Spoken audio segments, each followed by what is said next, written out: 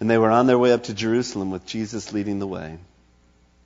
And the disciples were astonished, while those who followed were afraid. And again he took the 12 aside and told them what was going to happen to them.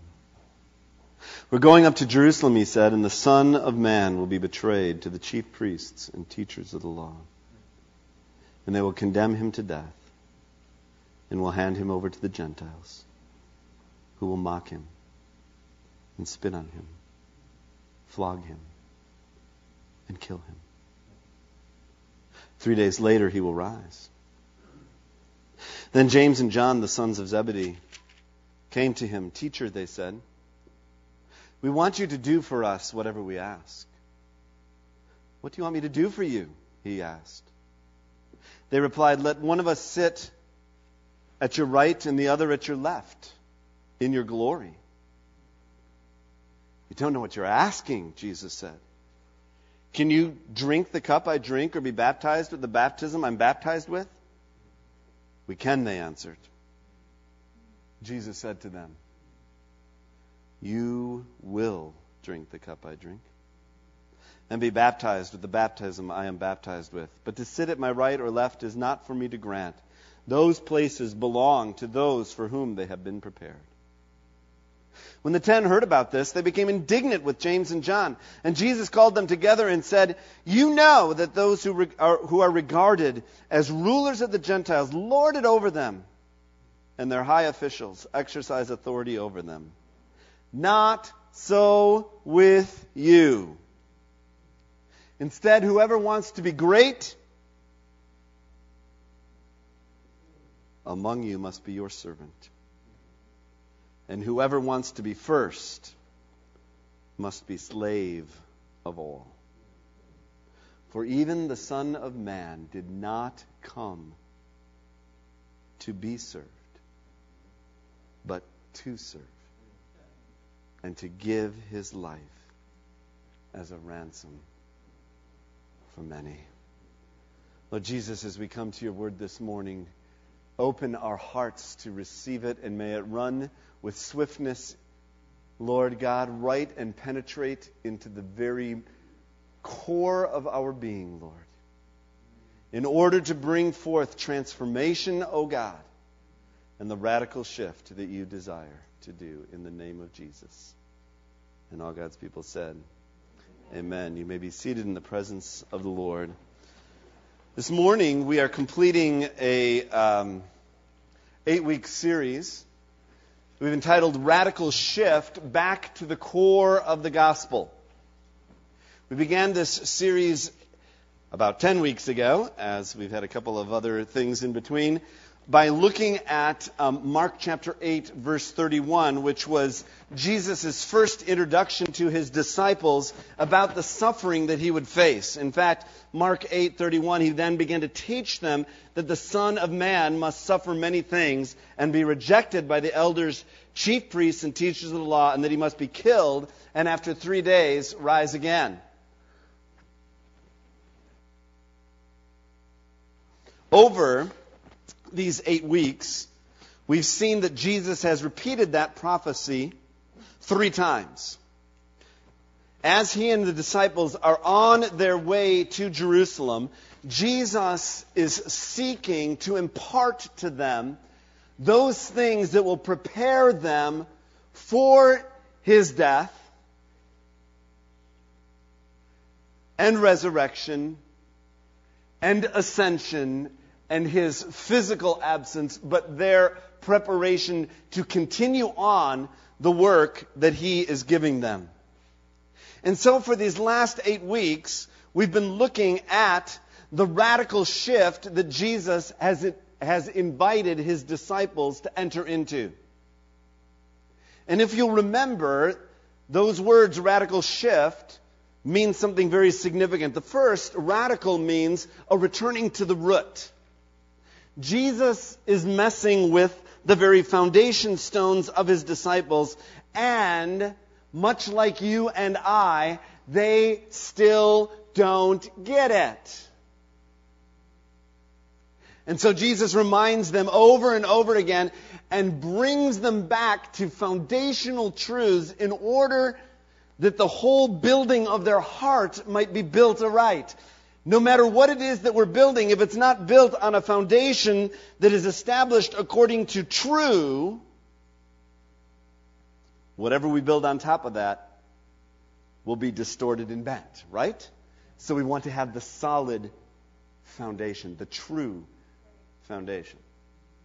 And shift has to do with a dislodging and a repositioning as well as an intensification and an acceleration. And things are certainly intensifying and accelerating for the disciples as they're coming into Jerusalem.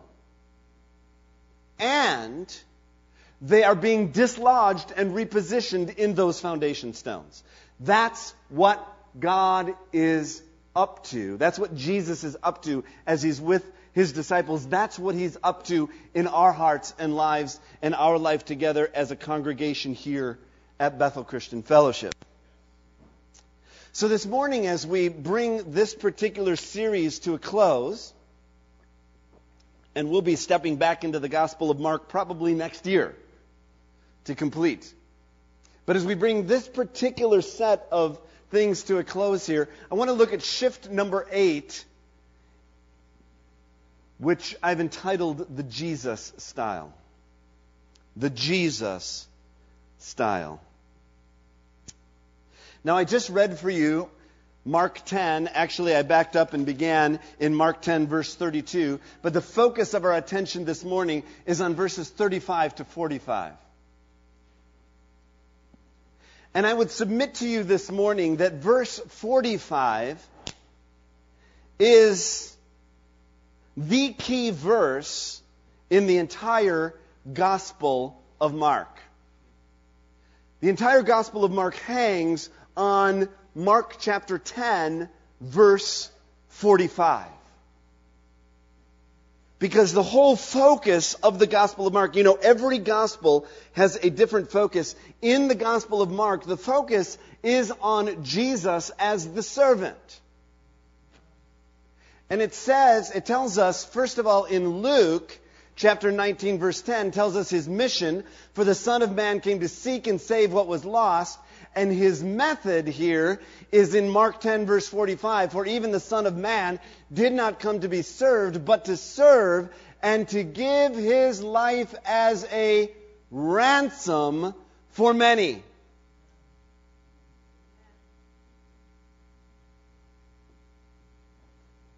So when you think about the Jesus style,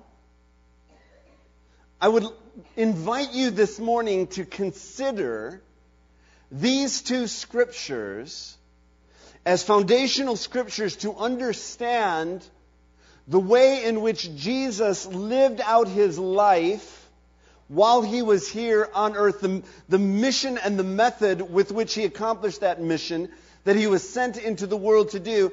And I would invite you to consider that we as His disciples are invited to continue as the body of Christ, the work of Christ in the Jesus style. He came to seek and to save what was lost. Key scripture in the Gospel of Luke.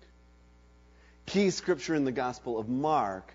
For even the Son of Man did not come to be served, but to serve and to give His life as a ransom for many. Well, let's take a few moments here this morning just to unpack that a little bit further by responding to this question: what is the Jesus style? What is the Jesus style? Well, first of all, the Jesus style has to do with seeking. He came to seek and to save that which is lost. So let's start with the mission of seeking. If you go back to the Gospel of John, of course, John 1, the introductory chapter to the Gospel of John, gives us an entire context to help us understand how Jesus came in to the earth and the means by which, the style by which he began to seek. All right? John chapter 1, verses 10 to 14. He was in the world. Notice that. He was in the world. Though the world was made, and though the world was made through him, the world did not recognize him. He came to that which was his own, but his own did not receive him. Yet, to all who received him, to those he believed in his name, he gave the right to become children of God. Children born not of natural descent, nor of human decision, or a husband's will, but born of God. Now, highlight this one. The Word became flesh and made his dwelling among us. We have seen his glory, the glory of the one and only, who came from the Father, full of grace and truth. I love the way that Eugene Peterson translates, and many of you have heard his translation of John 1:13 there. The Word became flesh and made his dwelling among us. The Word became flesh and moved into the neighborhood. So what is the way, what is the Jesus style of seeking? It's an incarnational style. That's a big word that simply means he came and limited himself willingly to come and become among us, move into the neighborhood. Now I want you to take a moment and come with me just with a flight of creativity for a moment and just think and ask yourself, if you were God and you were sending your Son into the world, what would you do? How would you present yourself? If you wanted to reveal yourself to your creation, how would you go about presenting yourself to the world? Well, think about it for a moment, how God did do it. How did he present himself? How did he come in and present himself into the world? Well, first thing he did was he got himself born in a barn. He was born in a barn. Now, we of course have sanitized this in a very, we make it all very nice and clean, and it wasn't. Anybody been in a barn? Stepping around the cow plops? Laying in a feeding trough with the saliva of animals? This was not all sanitized and cleaned up. This was his entry into the world. Born in a barn. Born to Mary and Joseph. Now we, of course, with our more, we have the luxury of time and understanding and the scriptural revelation. So we understand all about the virgin birth. But you are God, and you are revealing yourself. Would you have revealed yourself this way? To a young girl, pregnant, out of wedlock? How'd that happen? Well, it was the Holy Spirit. Sure. Even in his day and time, Jesus was known, and forgive me, but this is the reality, and this is what was spoken of about him. To use the very direct word, Jesus was known as a bastard child, born out of wedlock. And in the Scripture, a bastard child was cursed for generations. This is God coming to earth, born And I mean, in Mary and Joseph, it's not like they were king and queen. Born in Bethlehem. Now, a famous city would have at least, if they could come to some place, Rome or some place that had substance and significance, but to some backwater town that nobody knew anything about it.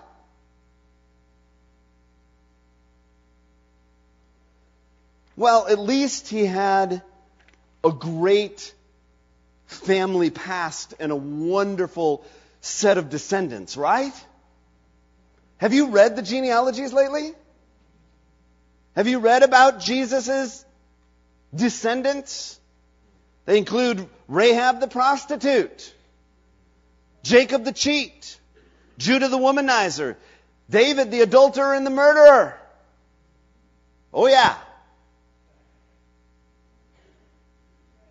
You're known by your family, a great family.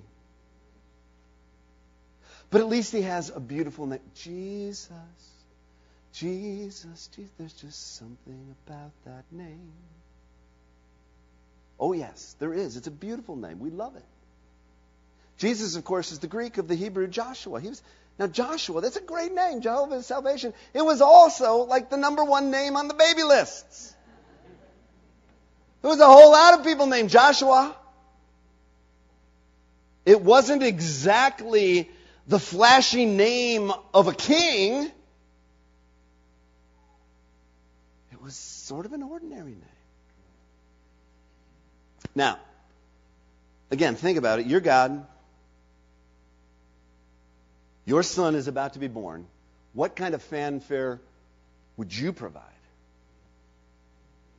2 billion watt speakers up there. Attention, Kmart shoppers. God certainly had the capacity to get the attention of all of the world. So what kind of fanfare was Jesus born with? Well, he had a choir. I like choir. Choir's a really good thing. An angelic choir, a nice big choir. And who did they sing to? About a half dozen shepherds.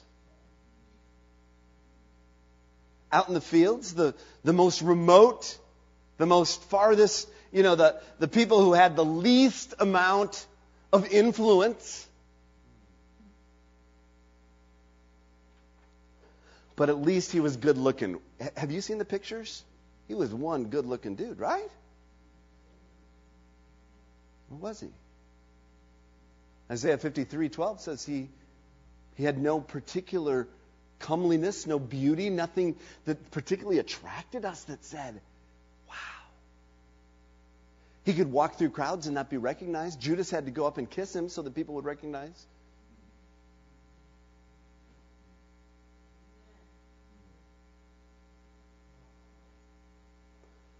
Reared in Nazareth. That's where he was raised. Well, Nazareth. What kind of place is that to raise the Son of God? The moral and religious reputation of Nazareth was so bad that when Nathanael heard that that's where he'd been raised, can anything good come out of there?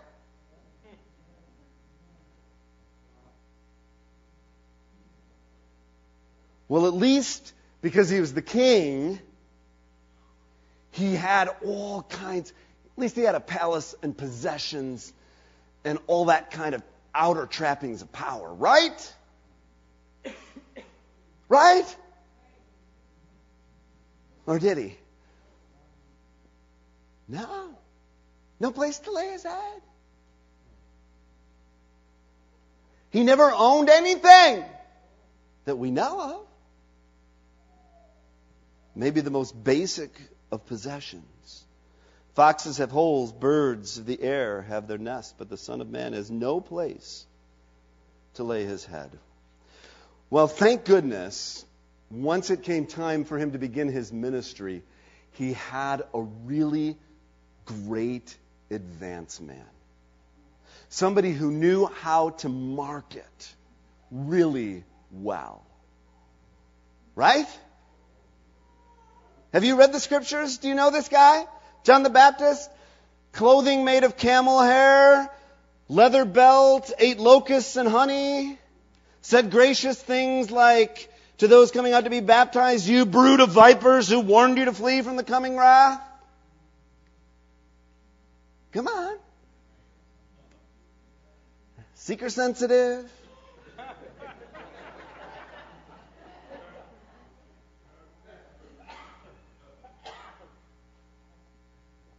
If you were introducing yourself to the world, is this how you do it?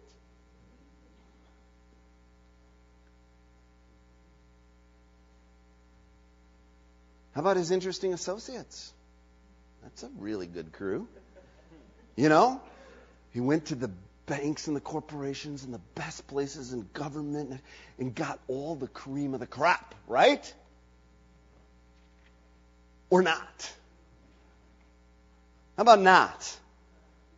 You know, everyone scrutinizes the president's picks for his cabinet. Well, God, Jesus, who are you going to pick? A revolutionary, an oppressive taxman, an opinionated loudmouth, a traitor. Yeah, just to name a few.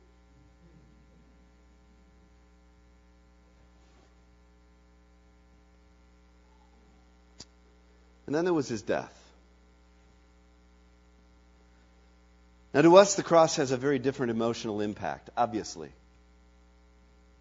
Again, it's beautiful, it's been sanitized, it looks lovely. And we think of it in warm and positive terms because we know what it means to us. But in his day and in his time, the cross was the most ignoble kind of death that you could have.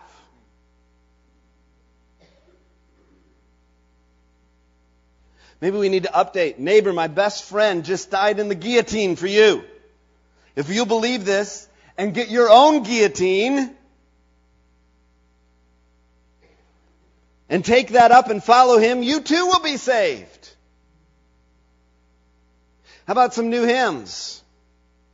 At the chair, at the electric chair, where I first saw the light.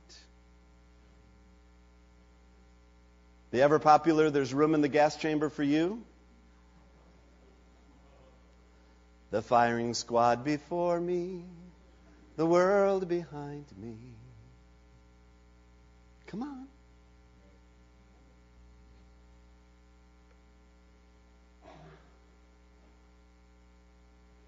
We'd become a laughingstock. Embarrassed. Paul said, the Jews demanded miraculous signs and Greeks looked for wisdom, but we preach Joshua electrocuted, a stumbling block to Jews and foolishness to Gentiles.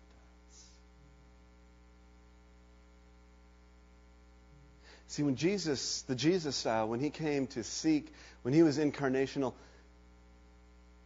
he became real,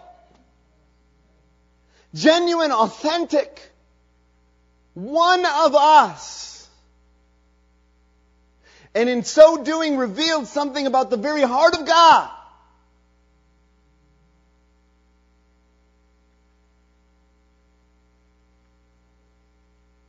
Who in our lives is he seeking right now? And how might you be incarnate to them in such a way that you reveal God to them? This morning we honor Chad and Pat. 42 years of incarnation. That's incarnational ministry. That's going to seek to literally move into the neighborhood. Thank you.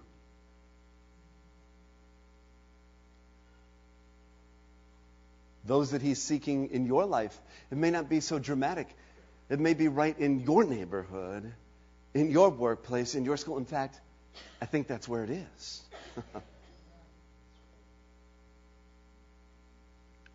Right?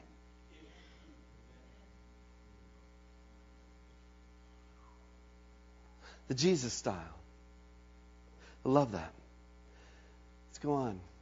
He came to serve. Oh, this is so important, people.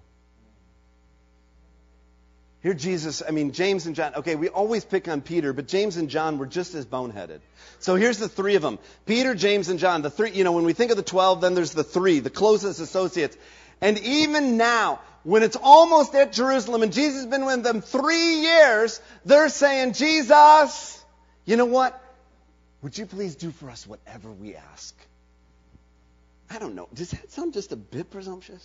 Anybody else struggle with that one?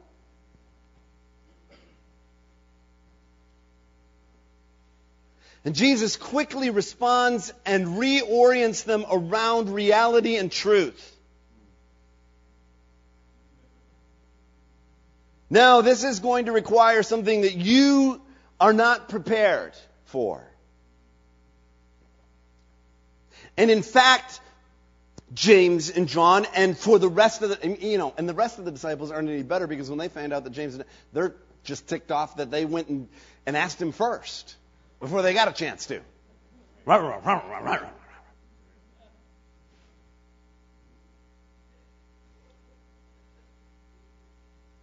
Come on. They're human. So are we. And Jesus says to them, you know that those who are regarded as rulers of the Gentiles lord it over them, and their high officials exercise authority over them. Not so with you. Instead, whoever wants to become great among you must be your servant, and whoever wants to be first must be slave of all.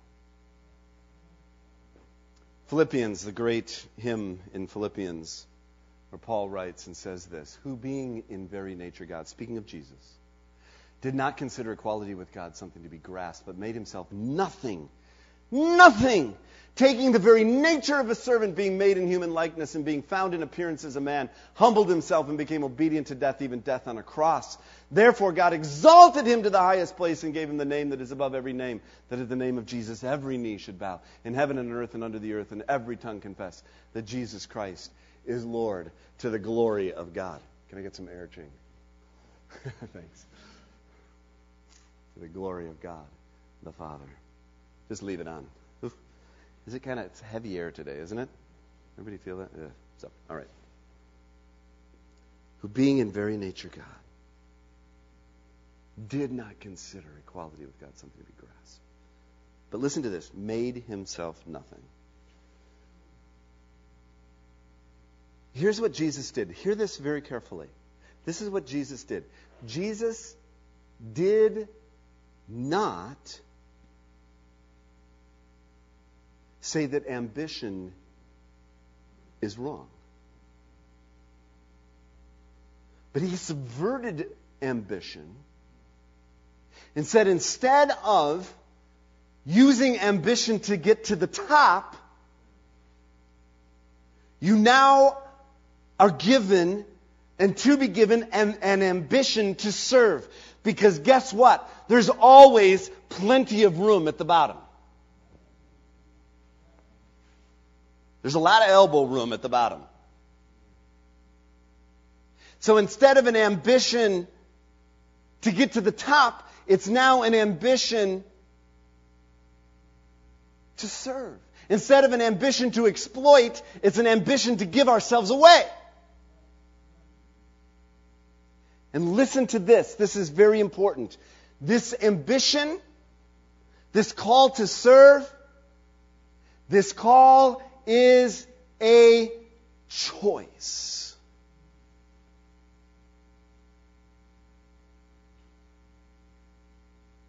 It's not something that you are invited into by guilt or manipulation, which will only cause resentment. But it's a shift of heart that comes about when we know who we are, actually. If you look in John 13 and Jesus' washing of the disciples' feet, there's something very interesting that it says there. In fact, turn with me there for just a moment. John 13, Jesus is with the disciples. It was just before the Passover feast, 13:1. And Jesus knew that the time had come to leave this world and go to the Father. Having loved his own who were in the world, he now showed them the full extent of his love. The evening meal was being served. The devil had already prompted Judas Iscariot, son of Simon, to betray Jesus. Listen, Jesus knew that the Father had put all things under his power and that he had come from God and was returning to God, so he got up from the meal, took off his outer clothing and wrapped a towel around his waist, and after that he poured water into a basin and began to wash his disciples' feet, drying them with the towel that was wrapped around him. And at the end, when he was finished washing, verse 12, their feet, he put on his clothes, returned to his place. Do you understand what I've done for you, he asked them. You call me teacher and Lord, and rightly so, for that's what I am. Now that I, your Lord and teacher, have washed your feet, you also should wash one another's feet. I've set you an example that you should do as I have done you. I tell you the truth, no servant is greater than his master, nor is the messenger greater than the one who sent him. Now that you know these things, you'll be blessed if you do them. But notice in those first verses, knowing who he was, knowing that he'd come from God, was returning to God, knowing that all of this, that everything was his. He really was God. Knowing that, he took off his robes and began to wash their feet. Let me give you a simple definition of humility. Humility is knowing who we are. It's simply knowing who we are. It isn't about some sort of weird abasement of ourselves where we try to, I'm so low. I'm really a worm. I'm nothing. No, you're not nothing. You are not nothing. You're a child of God. You're nothing less and you're nothing more than that. So humility is understanding who we are, and out of that we begin to choose to serve. Do you get this? This is the Jesus style. Knowing who we are, we can willingly lay aside our rights in order to enter in to the joy of serving him. So my question for us this morning is, who in our lives is he calling us to serve? Who might he be calling you to serve? Simple ways? More substantial ways? I don't know, but who is it that he's inviting you to serve? Sacrifice. Sacrifice. Jesus makes it clear here.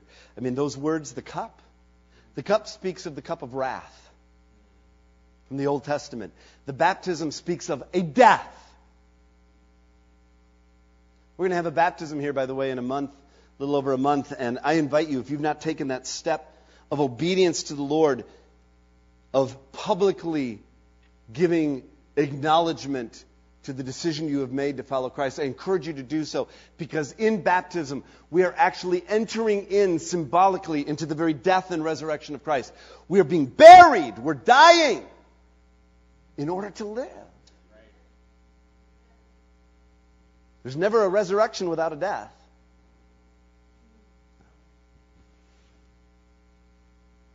And sacrifice. Remember, we looked at this scripture several weeks ago in Mark chapter 8. He called the crowd to him along with his disciples and said, if anyone would come after me, he must deny himself and take up his cross and follow me. For whoever wants to save his life will lose it, but whoever loses his life for me and for the gospel will save it. Oh, I've shared this story before. I want to share it again, though, because it's just too good. And you've heard this, many of you have heard this story, but let it just penetrate afresh and again. Some of you have not heard it. Let it penetrate for the first time. It's the Chinese legend of the bamboo. Once upon a time, in the heart of the Western Kingdom lay a beautiful garden, and there, in the cool of the day, was where the master of the garden went to walk, and of all the denizens of the garden, the most beautiful and most beloved was a gracious and noble bamboo. Year after year, bamboo grew, yet more noble and gracious, conscious of his master's love and watchful delight, but modest and gentle withal. But often when wind came to revel in the garden, bamboo would cast aside his grave stateliness to dance and play right merrily, tossing and swaying and leaping and bowing in joyous abandon, leading the great dance of the garden, which most delighted the master's heart. Now upon a day, the master himself drew near to contemplate his bamboo with eyes curious expectancy. And bamboo, in a passion of adoration, bowed his great head to the ground in loving greeting. And the master spoke, Bamboo, bamboo, I would use thee. Bamboo flung his head to the sky in utter delight. The day of days had come, the day for which he'd been growing hour by hour, the day in which he would find his completion in his destiny. And his voice came low, "Master, I am ready. Use me as you will." "Bamboo," the master's voice was grave, I would fain take you and cut you down." A trembling of great horror shook Bamboo. "Cut me down? Me, whom thou, master, has made the most beautiful in all your garden, to cut me down? Ah, not that, not that. Use me for your joy, O master, but cut me not down." "Bamboo, bamboo," the master's voice grew graver still. "If I cut thee not down, I cannot use thee." The garden grew very still. Wind held its breath. Bamboo slowly bent his proud and glorious head, and there came a whisper, "Master, if you cannot use me, but that you cut me down, then do your will and cut." "Bamboo, beloved bamboo, I would cut your leaves and your branches from you also." "Master, master, spare me. Cut me down and lay my beauty in the dust, but would you take from me my leaves and branches also?" "Bamboo, alas, if I cut them not away, I cannot use you." The sun hid his face. A listening butterfly glided fearfully away, and Bamboo shivered in terrible expectancy, whispering low, "Master, cut away." "Bamboo, bamboo, I would yet cleave you in two and cut out your heart. For if I cut not so, I cannot use you." Then was Bamboo bowed to the ground. "Master, master, cut and cleave." And so did the master of the garden take Bamboo and cut him down and hack off his branches and strip off his leaves and cleave him in two and cut out his heart. And lifting him gently, carried him to where there was a spring of fresh sparkling water in the midst of his dry field. Then putting one end of broken bamboo in the spring and the other end in the water channel in his field, the master laid down gently his beloved Bamboo, and the spring sang welcome, and the clear sparkling waters raced joyously down the channel of Bamboo's torn body into the waiting fields. And then the rice was planted, and the days came by, and the shoots grew, and the harvest came. And in that day was Bamboo, once so glorious in stately beauty, yet more glorious in his brokenness and humility. For in his beauty he was life abundant, but in his brokenness he became a channel of life to his master's world. So was Jesus' sacrifice for us. And so are we invited to let the master do as he will in us. And the question I have for us this morning is, how is he inviting us to lose our lives? Where are you hanging on so hard when he wants to open our hands so that he can flow through to bring life? I love at the end of Mark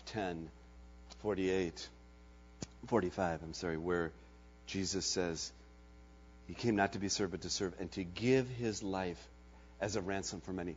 One life for many.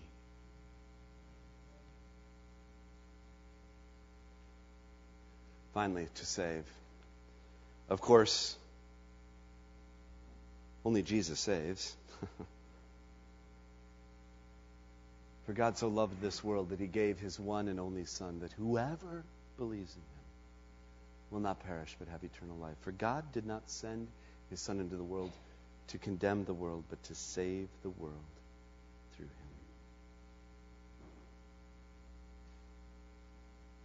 The question I have for us this morning is, who is he right now in your life reconciling to himself? Who is he at work in?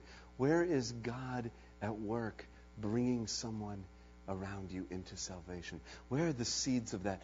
Where are you seeing even the very beginning buds of something beginning in someone's life? Who is he? Because the Scripture says, even now, Christ is reconciling all things to himself and all people. So who in your life right now Does He have His hand upon as He's seeking? Who in your life, in my life, might He use us to serve? To sacrifice? In order that His life might flow and He might bring salvation. Maybe for you this morning. Maybe today you're here and you've never given your life to the one who gave His life for you. Here's the invitation today to you. Is to trade your life for His, because you can't hang on to your life anyway. It's a gift from Him to begin with, and it's His whether you know it or not. And today is the day to know it and to say yes to Him.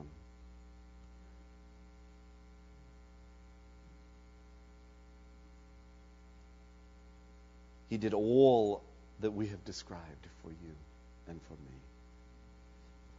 and for the world, to give His life as a ransom for many. He came to seek and to save that which were lost. Do you know what the word lost means? It means to be misplaced.